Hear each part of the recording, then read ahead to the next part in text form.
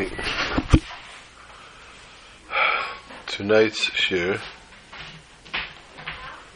is dedicated to the Nishmas in the memory of Mordechai ben Menashe Oved. His yahrzeit being on the 5th day of the month of Tammuz.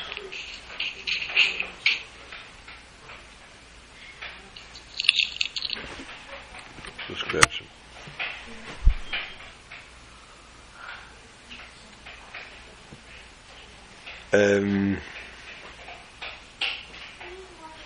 There are different ways to talk about a person.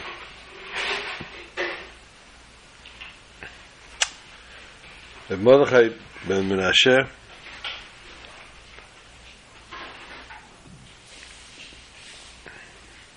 I never had the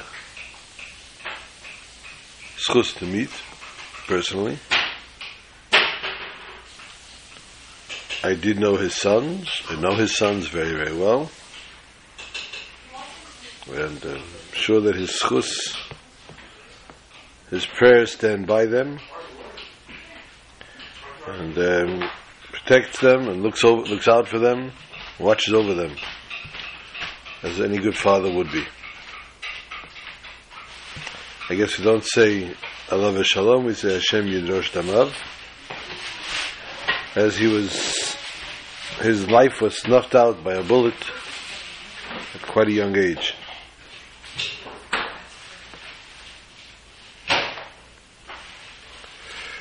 When we give a name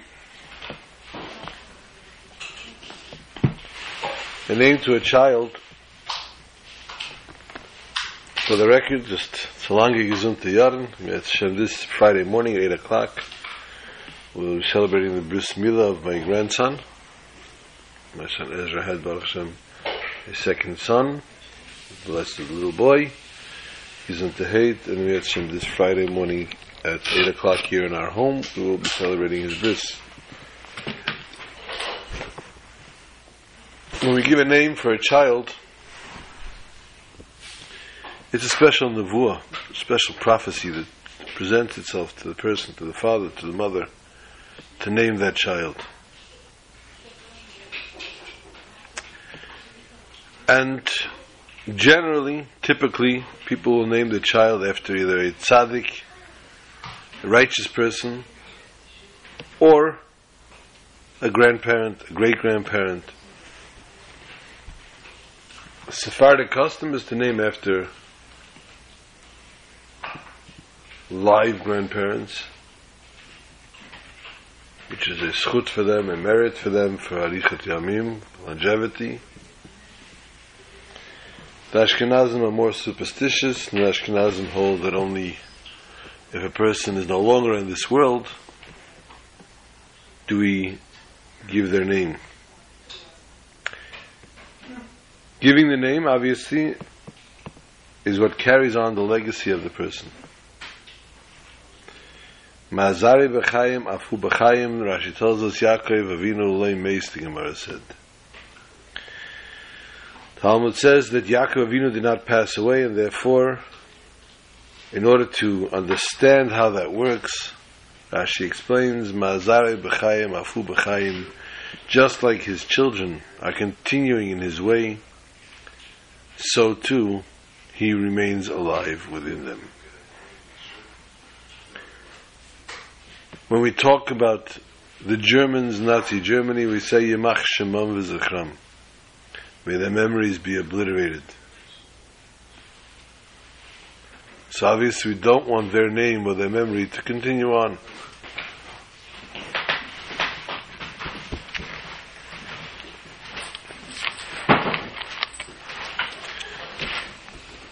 During World War II, there are many stories, happenings, mishaps are probably the better way to explain them. Atrocities, catastrophes.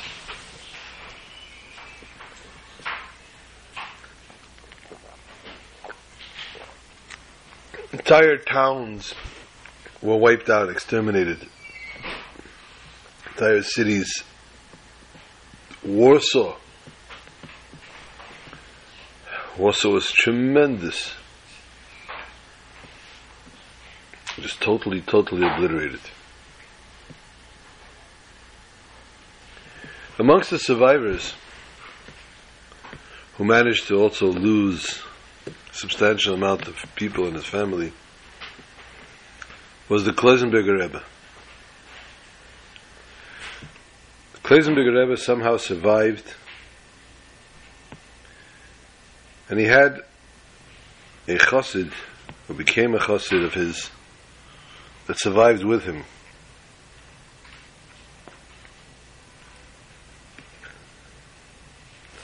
They had gone from camp to camp. They were basically, I believe, in Auschwitz. Then they were given the task of cleaning out Warsaw. They wanted to clean up the mess. They didn't want people to actually find traces of their atrocities. And so he was part of the group that was given the task of cleaning out Warsaw in the bitter heat. And there was no reprieve. And they didn't let up all day long. They tortured the people. The dogs were barking and the Germans were barking. They were all barking at the people, which didn't help for the workload either, especially that you had no food and you had no kerch, you had no normal sleeping quarter.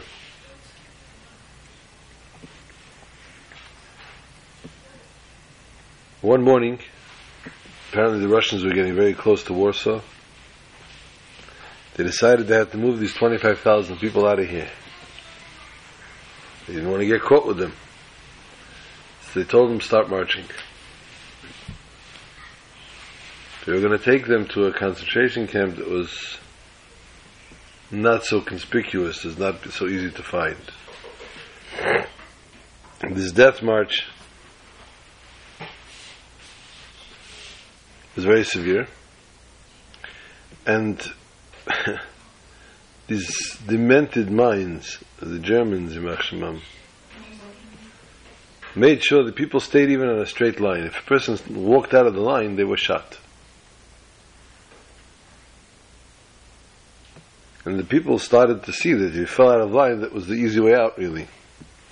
And the Kloisenberger sent a message to the people, please stay in line. And the people begged and pleaded, and they said they're dying of thirst. And he said, stay in line, I guarantee you the water will be here soon. And they traveled further, and that night they sat and rested, and the water was nowhere to be found. And they had actually passed a river, and people just felt they wanted to jump in. They realized that meant immediate death. The reprieve would be very short-lived. And again, he pleaded with them the next day. He guarantees water that night.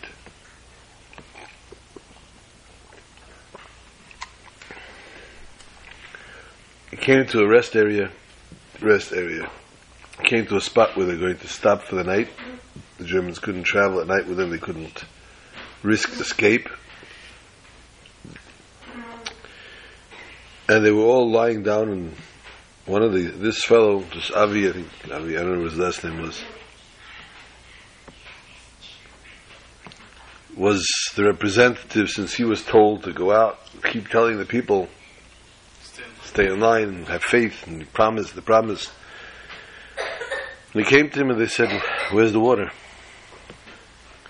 So he went to the Kloisenberger and he said, Rebbe, there's no water, the people are just collapsing, they're dying. And he said, everybody has spoons. Let everybody take the spoon and start digging. And you'll soon see water.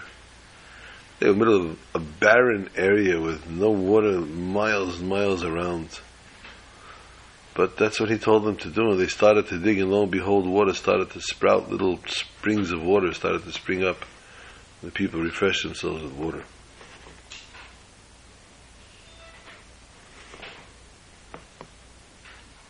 This is also similar to the Parsha of Balak, where we have to believe that Hashem has the proper promise in store for us, the proper way of life that we don't understand, that we feel sometimes so desperate and so forlorn.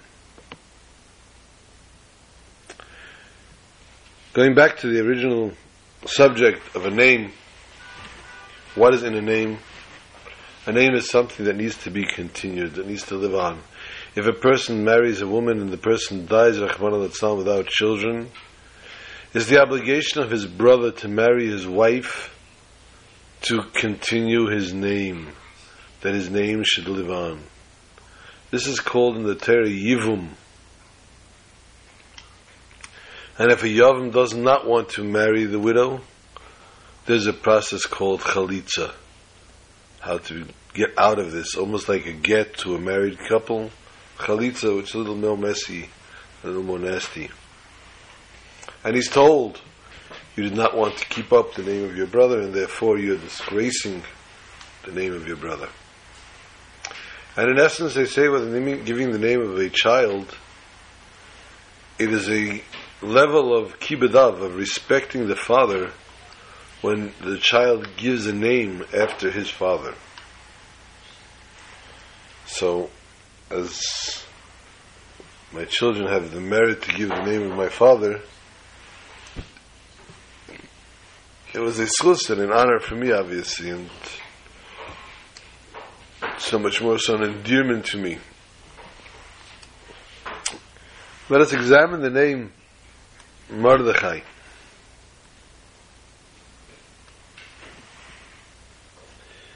The Jews left Egypt and they traveled Derech Yam Suf. Derech Yam, the way of the waters. And we know water ein mayim elatera. Water is only refers to, when we refer to mayim, we refer to the Torah, the waters of Torah. And therefore the name Mordechai, the letters Derech Yam, the way of the water. And obviously this is the way in which he instilled in his children as supporters of Torah institutions, supporters of Torah lessons, and tonight as well, they sponsor tonight this year. Usually have a Suda on the day of the Yahrzeit, and the children actually fast, as the Shulchan Aruch says, Anshe Maisa. Only the special people fast on the day of the Yahrzeit of their parents. And they fast throughout the entire day.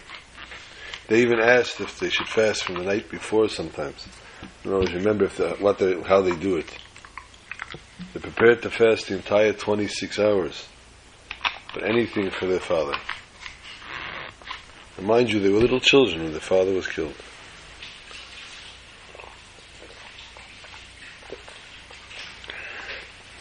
There's a custom that when we daven, we say 3 times a day the Shemona Esrei. Upon completion of Shemona Esrei, the last paragraph that's added by Rav Papa is the Elikai Netzer. In Elikai Netzer, prior to finishing the Elikai Netzer, before we say the Yulei Ratzain,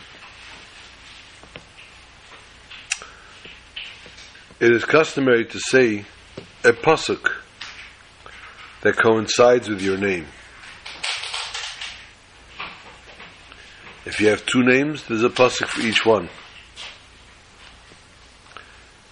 Personally, Yitzchak, I have Yitziyah Mecheshech, Salmoves, and Mesesem Yinatek, which the letter starts and ends with the same letter as my name. The pasuk starts and ends with the same letter. And my other name, Yaakov, is Yancha Hashem B'Yem Tzares, Hagev Hashem Yaakov. Chassidim also say the Rebbe's psukim, which are Meir Enayim Yisamach Leiv, Shmuah Tevet Dashem Etzem Atev Alech Yaakov, Bishknesechi Yisrael. The reason being for this is by repeating it over and over, the soul remembers these letters, these psukim, and therefore remembers its name when it comes to Bezdin Shamayla, and therefore Chassidim also say the Rebbe's name, so they remember who their Rebbe is when they come to Bezdin Shamayla. Interestingly, the psukim that they use for Mordechai is in the chapter of Kuf Yud Tes of 119, the first pasuk of the second half of the chapter. The chapter is divided into two parts, because the chapter has 8 psukim for each letter of the Aleph Beis.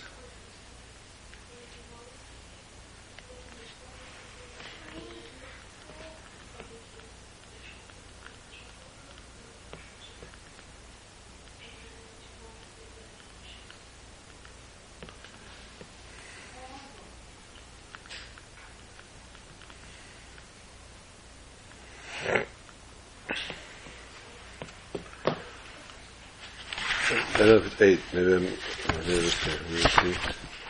1, 2, 3, 4, 5, 6, 7, 8. Correct. 8 psukim coinciding with each letter of the Aleph Beis. And therefore most people, when they look for a pasuk for their name, will find it in Kuf Yud Tes. But Kuf Yud Tes is divided in half when reading it during the month. Chav Hei L'Chedesh, 25th day of the month, is read. We read the first half, and Chav Vav L'Chedesh, the second half. And the second half starts with the letter Mem, and the first pasuk is, of course, Ma'ahavti Terasecha Kol Hayom Yisichasi. How I love your Torah all day long is my conversation. Interestingly, out of the 8 pasukim, starting with the letter Mem, you have the Ma'ahavti, as we said before, also begins Mem and ends with a Yud. Also, Natsarti also, and again, Mishpatecha Leisarti Gata Sani, and Manim Sulchikim Lesecha Midvash Lafi. So 6 out of the 8 pasukim start with Mem and end with Yud. Now, truthfully, we could spend hours on translating, interpreting the words of David HaMelech. Firstly, the letter Mem. The letter Mem, the value of the letter Mem is 40. The word Mem represents the word Maimer. The letter Mem represents the word Maimer, a pronouncement, which refers to, of course, the 10 pronouncements that God used to create the world.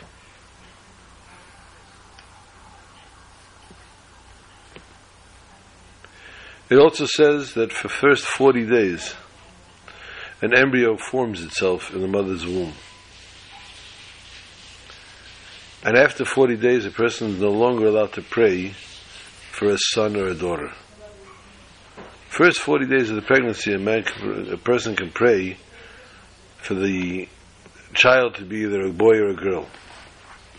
But after that, you're not allowed to anymore because it's already established and it's called Tefillah Shav. So again, we find 40 referring to creation. 40 years in the desert prepared the Yidden to go into Eretz Yisrael, again in a form of birth, as they came into the new nation. And the first thing that the David HaMelech calls out is Ma Ahavti Serasecha. How I love Torah. Chachma. The word Chachma, a person's being a Chacham, but Chachma is wisdom, is the letters Koach Ma. The Koach of Ma, the strength of the concept of Ma, and Ma, according to Chassidus, is extremely, extremely high level, which we're not going to go into at the moment. Because here, though, again, we discussed the Ma Ahavti Serasecha.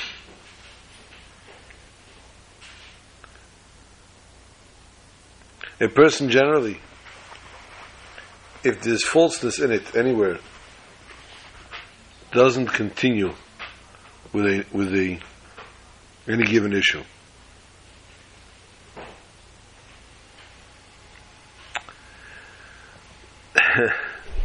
I guess that would fall into place with dieting.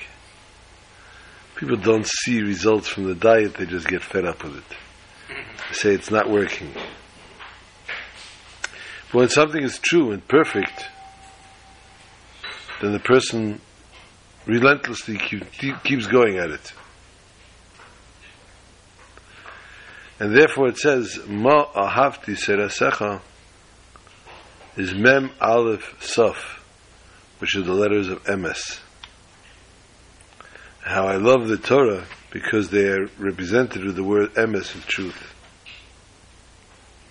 And he says, Kol hayom sichasi, and all day long I converse in it. Generally, how long can you stay on the same topic? You get fed up eventually. An hour, 2 hours. Gets repulsive sometimes, it gets boring, gets dull. But David HaMelech says no. He's so enamored with Torah, no matter how much he discusses it, he loves it so and he can't get enough.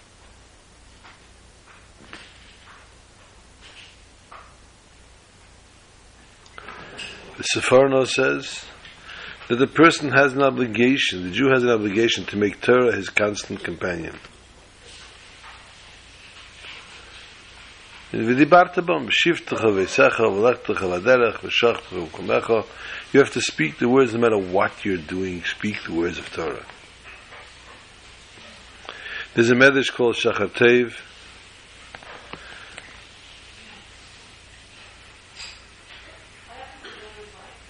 and he says when a person loves Torah, a person loves life.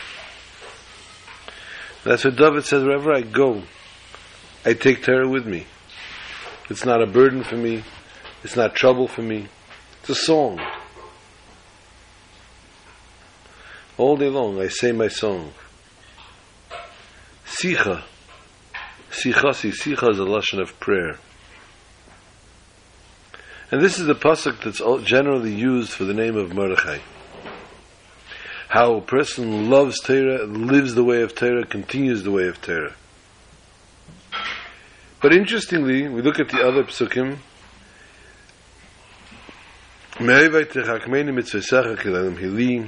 Your commandments make me wiser than my enemies, forever with me, is also a very beautiful pasuk. And so is Mikom Alamda Iskalti Ki Dveisecha Sichali. From all my teachers I grew wise, for your testimonies and my conversation.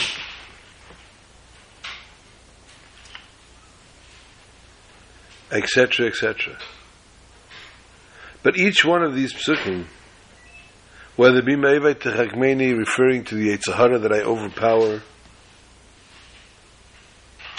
or we look at Doeg Adami and Achitofel, who took Torah only to amass knowledge and didn't want to actually find something, a way of life in it. They just wanted to find the knowledge from it. They wanted to enjoy the Chokhmah.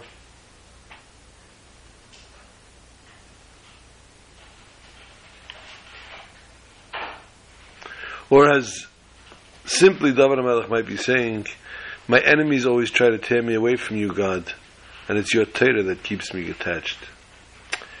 But this has already in it, although Kileilam Hili, it's forever with me, and the beauty behind it, it has a slight implication of negativity. It's fighting the enemy, etc. And the same Mikom Lamde Eskalti.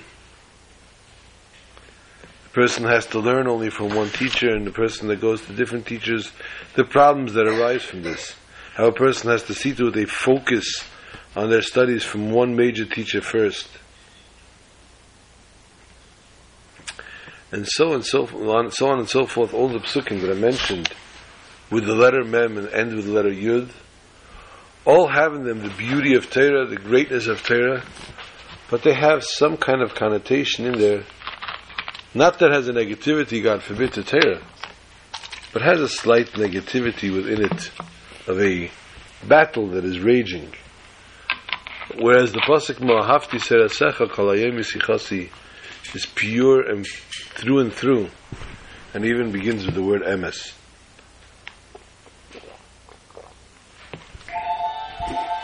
And thereby being the proper pasuk for a name like Mordechai.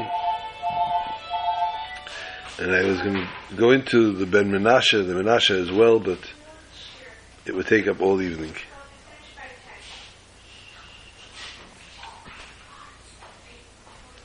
Balak, Bayar Balak ben Tzipor. Balak was not the son of a Tzipor. So what does it mean he was the son of a Tzipor? Farshim tell us, Medrash tells us, he was a magician.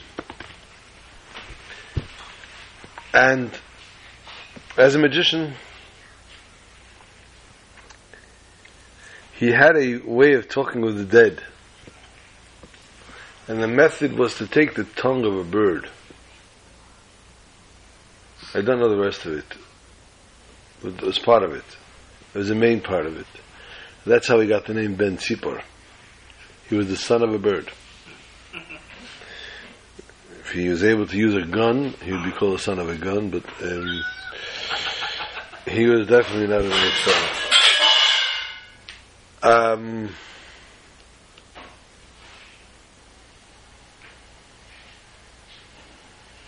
Check if everybody else signed in. Just checking if anybody else had signed in. It's interesting to note that Bilam mentions in one part of the point of the trying to curse the Jews, how he's blind in one eye. And Friedrich Rebbe as a child asked his father once, why does a person need two eyes? I can see everything in one eye. And he told him, you need a right eye, and you need a left eye. The right eye sees the good in things, and the left eye sees the not so good in things.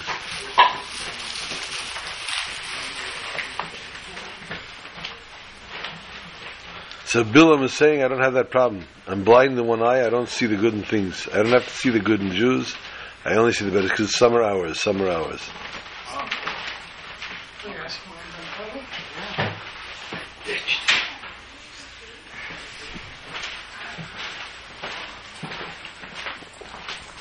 I told the story before. Moshe Dayan was speeding on a highway. Moshe Dayan? And the policeman pulled him over. And so who it was. Moshe, he says, such a prestigious person like you speeding, breaking the law, what are people going to say? And he says, and I'll tell you the truth. Generally, the person drives, he has one eye on the road and one eye on the speedometer.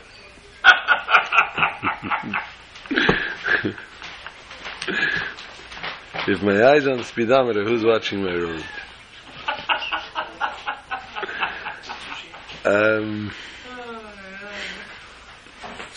What else did he bring? What else did he bring in the bag of gifts over here? Maybe all the water. But it's not this. Probably my shit says. That's yours. That's Ezra's. That's Ezra's. And that's Ezra's.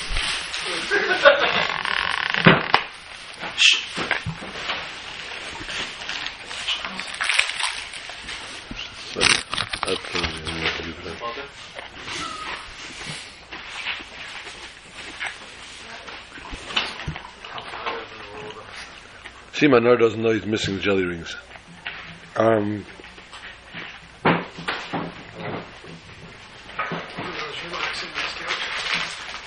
No, he's busy. He takes the family to go tomorrow on the train. Let's take a little jump to the end of the parsha. The end of the parsha,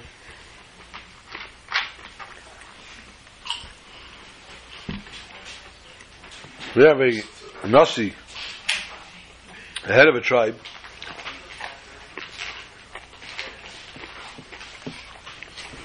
that marries a non-Jewish woman.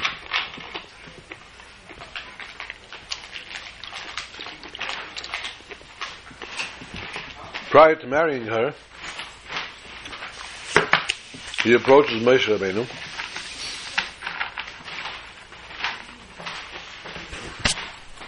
And he blatantly asks him, may I? After all, you married Yisro's daughter. Why can't I marry? And from this, because of this conversation, because of this question,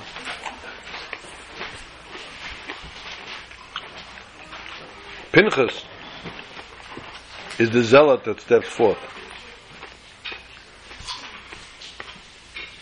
Not Moshe, not Elazar. Because Moshe said, I'm Nogea B'Davar. What? I'm Nogea B'Davar. I'm part of the picture here. Because he'll complain. He asked me, and he said, if you did it, why can't I? On the other hand, Elazar, who married also Zipporah's sister, same problem. So they step back, and Pinchas is the one that comes forth, and he puts a spear through them.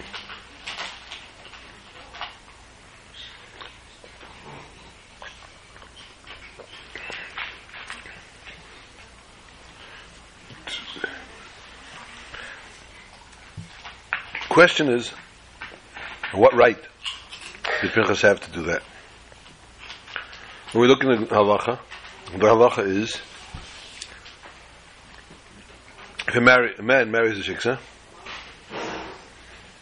then the Kanoim paguboy, Kanoim can kill him. Zealots can kill this fellow.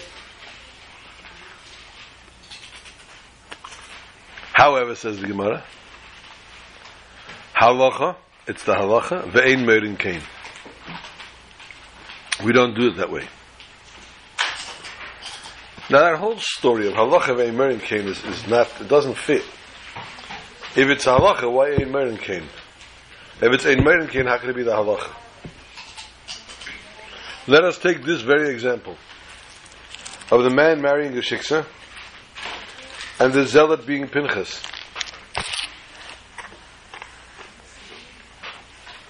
Was he allowed to do it? Was he not allowed to do it? God says, Kani is kinasi b'seichem. You took my revenge. You avenged for me. So God compliments him for it. Even more than that, God makes him a claim for it. These are scratching our head. In that case, how does the Gemara say, Ein Meirin came? Very interesting explanation. The halacha is a zealot is not going to be held culpable if he saw such an action and he came forth and took action. That's the halacha. However, if the zealot comes to the Rav and asks, may I do this? Ein meirin kain. The Rav will not paskin as such. The Rav will not tell him, yes, you may. Why? Because when is it a halacha? When you're a kanoi, you're a true zealot. If you're a true zealot, you don't let doubts come into your mind. You take the law into your own hands immediately.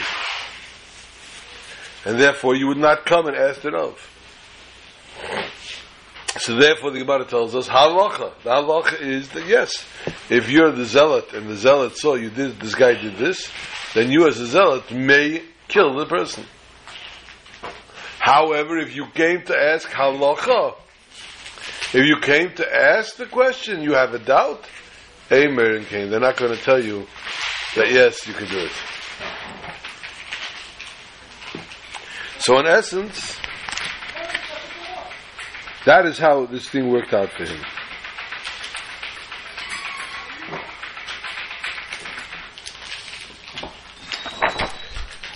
In the same episode,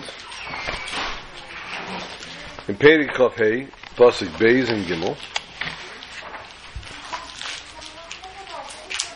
the Pasuk tells us, "Vatikran ha'am l'zivchei elokeihen, vayechal ha'am vayishtachvu Eloheihem."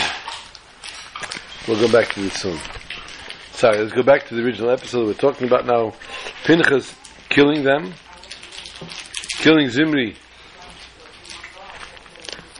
and the Shiksa. Thank you. And the pasuk says, "V'heimabeichin Pesach ha'el meid," and the Jews were crying by the Pesach ha'el meid. There's a Targum called Yonasan ben Uzziel. Targum Yonasan ben Uzziel says that what does it mean they were crying? V'kriyan Shema. They were reading Shema. They're reading the Shema. What does Shema have to do with what was going on over here? When this all transpired, that Pinchas was killing him. Zaktin says follows. First of all, what did Pinchas take? He took a spear. What is a spear? The pasuk says here, remach. He took a remach. Remach is 248. Reish is 200, Mem is 40, and Ches is 8. In the parsha of Shema V'Havta,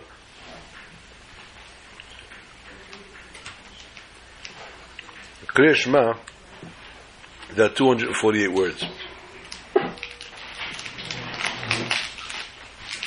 Korean Shema, when he took the Remach to support him, in support of his action, the Yidden were Korean Shema because it's the same 248 as the Remach. But it gets deeper than that.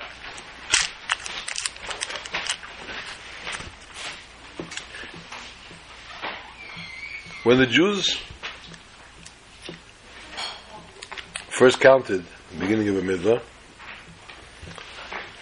there was 550,000 Jews.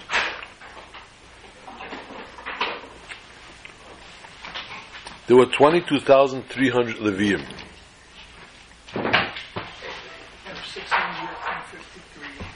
625, 850. Now, after our old incident here, and the Magefa and Pinchas, Torah tells us there were 624,530 Jews. For those that are very good at math, you'll know there were 1,120 Jews missing. That's how many died. Out of the 1,120, there was the Mekoshesh Eitzim, the person that was cutting the wood, and there was also the Mekalel, the person that was swearing. That was blasphemy. That leaves 1,118 died in the Magefa.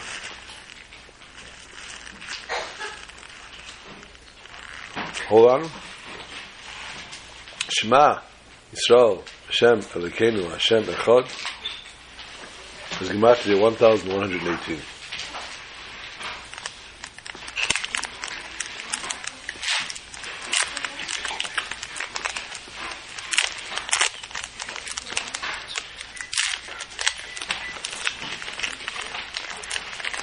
And therefore, Korean Shema, they were reading the Shema, they were davening for the 1,118 people that died.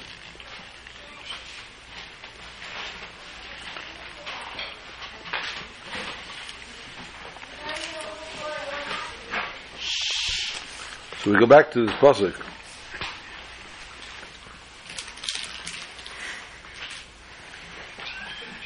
A little more on the human side. They wanted to get, the people from Moab wanted the Jews to sin, because the only way they're going to conquer them is if they sin.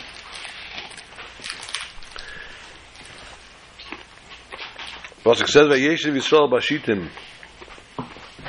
They're sitting in a place called Shittim.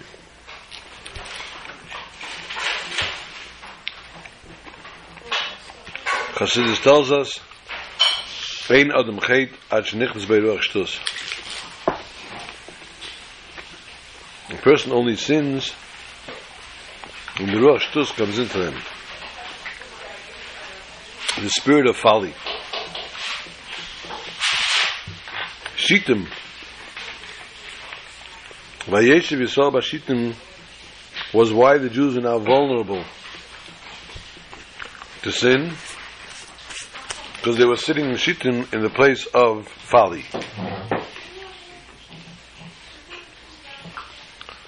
Vatikran al-Am, and they called to the people, the Zivche, they invited them Zivche Leheyan, to the sacrifices they brought for their gods, and Vayechal Am Vayishtachtel Lehen, and Vayitzamed Yisrael Baal Pe'er Vayichal Af Hashem B'Yisrael. God was very upset with the Jews for sinning with Baal Pe'er. The question is, what did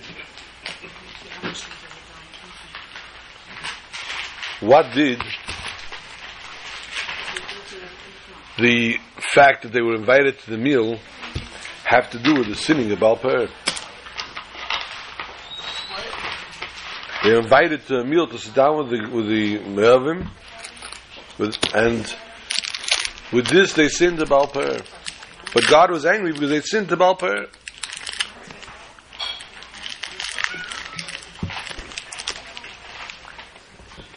It's a little bit off color. It will probably likely take away your appetite.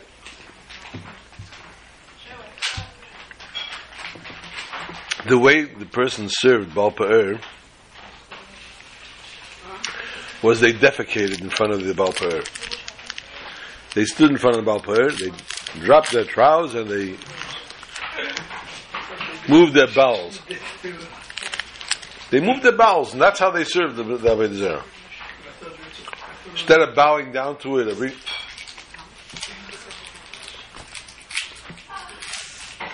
now the question comes up: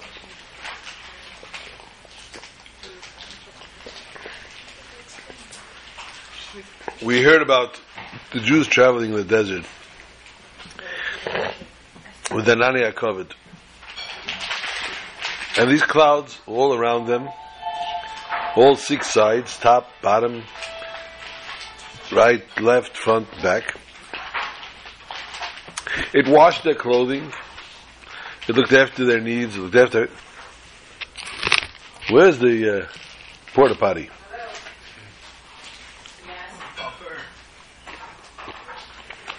Where's the porta? No. They ate the man. And the man was spiritual food. And therefore, it just went through the body. None of it was waste. It didn't go to waste. Nothing wasted.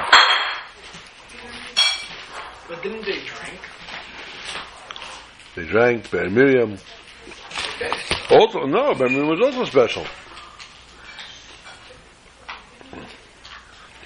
However, in order to serve the Baal Pe'er, they had to be able to move their bowels.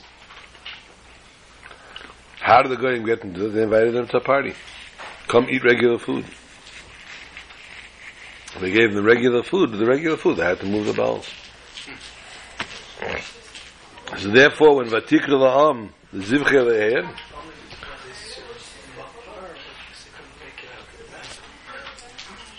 Right there. Just the food.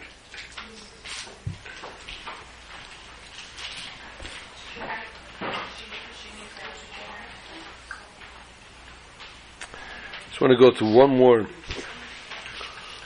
one more part of the Parsha, and that would be totally amiss if we won't speak about yesterday, Gimel Tammuz.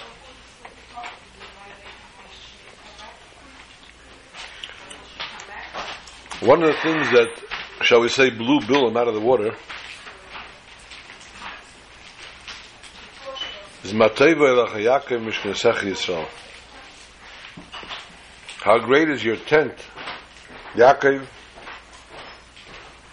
and your Mishkan, Yisrael. Rashi tells us what freaked out Bilam was the Pischayim Shel Aleim Lehayu Neged Zelazeh. The entrances to their tents were never facing one another. Nobody ever looked into anyone else's backyard. Nobody ever looked into anyone else's property, what goes on in the other person's house. And that ultimately tells us that all websites that we have that talk about all the Lashon Hara and the stories of other people are totally negative to Torah, against the Torah, because Torah tells us you didn't know anybody else's business.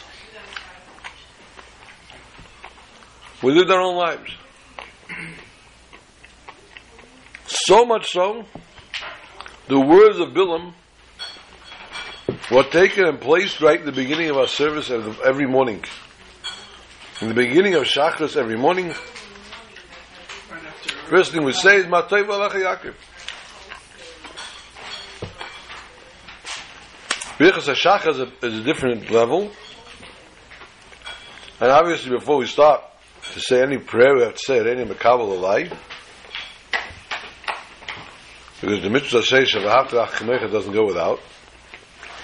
And then we start Matov Alecha Yaakov. Bilam's words.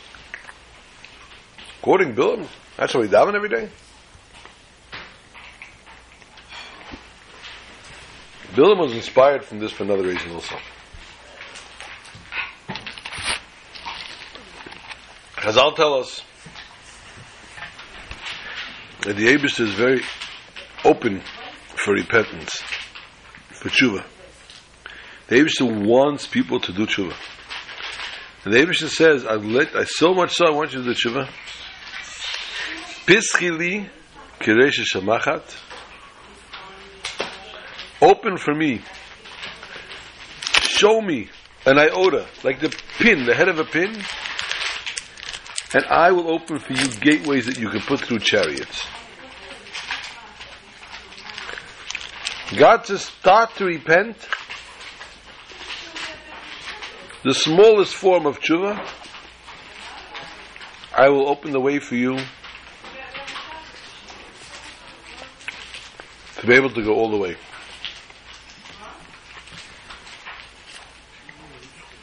This is what Bilam saw that blew his mind. That the Pischayim, their gateways, their openings, were not across. They did not coincide. God does not say, if you start opening a little bit tshuva, I'll start accepting you a little bit. And the more you do, the more I'll accept. God says, just open a little bit and I will open up everything for you. So the gateways were not facing one another. They were not equal in that they were not together on the same plane. God is such a loving father to the children that their gate, their doors, their entrances are totally different sizes. Yesterday was Gimel Tammuz. Gimel Tammuz has many different approaches, connotations.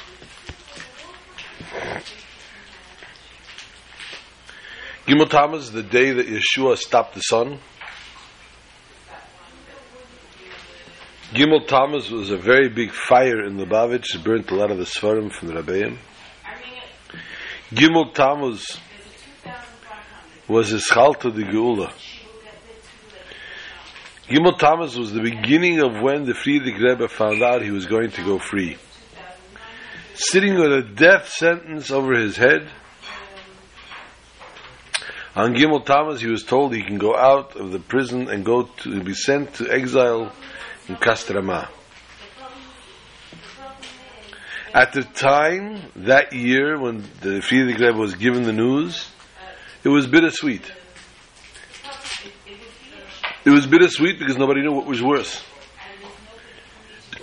And was the prison worse or was the Golus worse?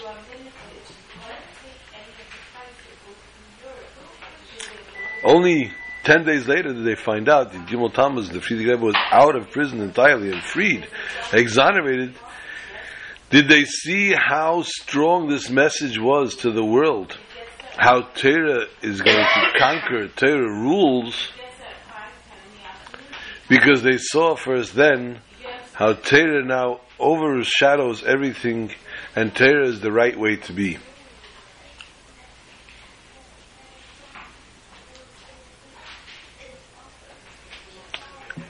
And then there are those that will commemorate always Gimel Tammuz with 17 years of the Rebbe going into concealment. But since we've seen the Rebbe physically, and we know of course 17 is the same gematria as the word Toiv. It's the most famous of gematrias actually in words. Everybody knows 17 is Toiv. And we see the 17 being Toiv when Yaakov came down to Mitzrayim, Vayechi Yaakov Eretz Mitzrayim, Shavas Rishona. Yaakov lived in Mitzrayim 17 years, and Rashi says this is the 17 best years of his life, because he lived with the world of Torah. And therefore the 17 has many, many different implications.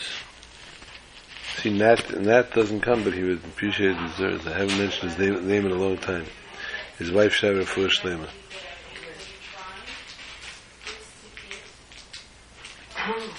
So 17, in this case, the 17 years of which we were given the task to rise above trials and tribulations of concealment, and therefore we have to make a vayechi of it, we have to live with it. And I'm quite sure people that are counting the 17 years don't see how it coincides with the word yechi. But v'chai b'hem, we have to live with it. We have to live with the words of the Rebbe. We must continue the words and the mission, the legacy of the Rebbe, going on Mivtzayim, helping fellow Jews, Avos Yisrael, and ultimately working on and striving to help bring Mashiach, so that we can ultimately once again merit seeing the Rebbe before us, saying Torah Chadasha, saying the new words of Torah that have yet to be revealed to the world, and taking us out of this Golus, and taking us this very day before Shabbos, Parshas Balak, to Yerushalayim Ir HaKodesh. As you know the story of Ben Gurion, when the War of Independence, he got a small shipment of arms. Immediately Kumet Salef in all the Shnadas. Tel Aviv, the Haganah came running, we need the arms. We're losing this front if not. And this one came in this front, this one. Everyone came from the different fronts of who, what, when, and where. There was one group that came to Ben Gurion and said, we need the guns to protect Yerushalayim. Because without Yerushalayim, the Jews are nothing. And he heard this argument over and over and finally decided that's where he's going to give the arms. He gave them to the people protecting Yerushalayim, which was not yet the capital, which was not yet a city that was so fully occupied of Jews. He gave the arms to Yerushalayim. And when the Rebbe was told this story, the Rebbe said, please repeat the story. And the fellow said it a second time. When the fellow repeated it a second time, the Rebbe said, I don't know how he had such a schus to have the knowledge to do such a thing, that Yerushalayim should be protected before anything else. And so we should see the schus, and we should have the schus, not protecting, but going and moving and residing once again in Yerushalayim HaKodesh, the Bayis HaShlishi, with the Rebbe Melech HaMashiach taking us out of Golus tonight. Good night to all.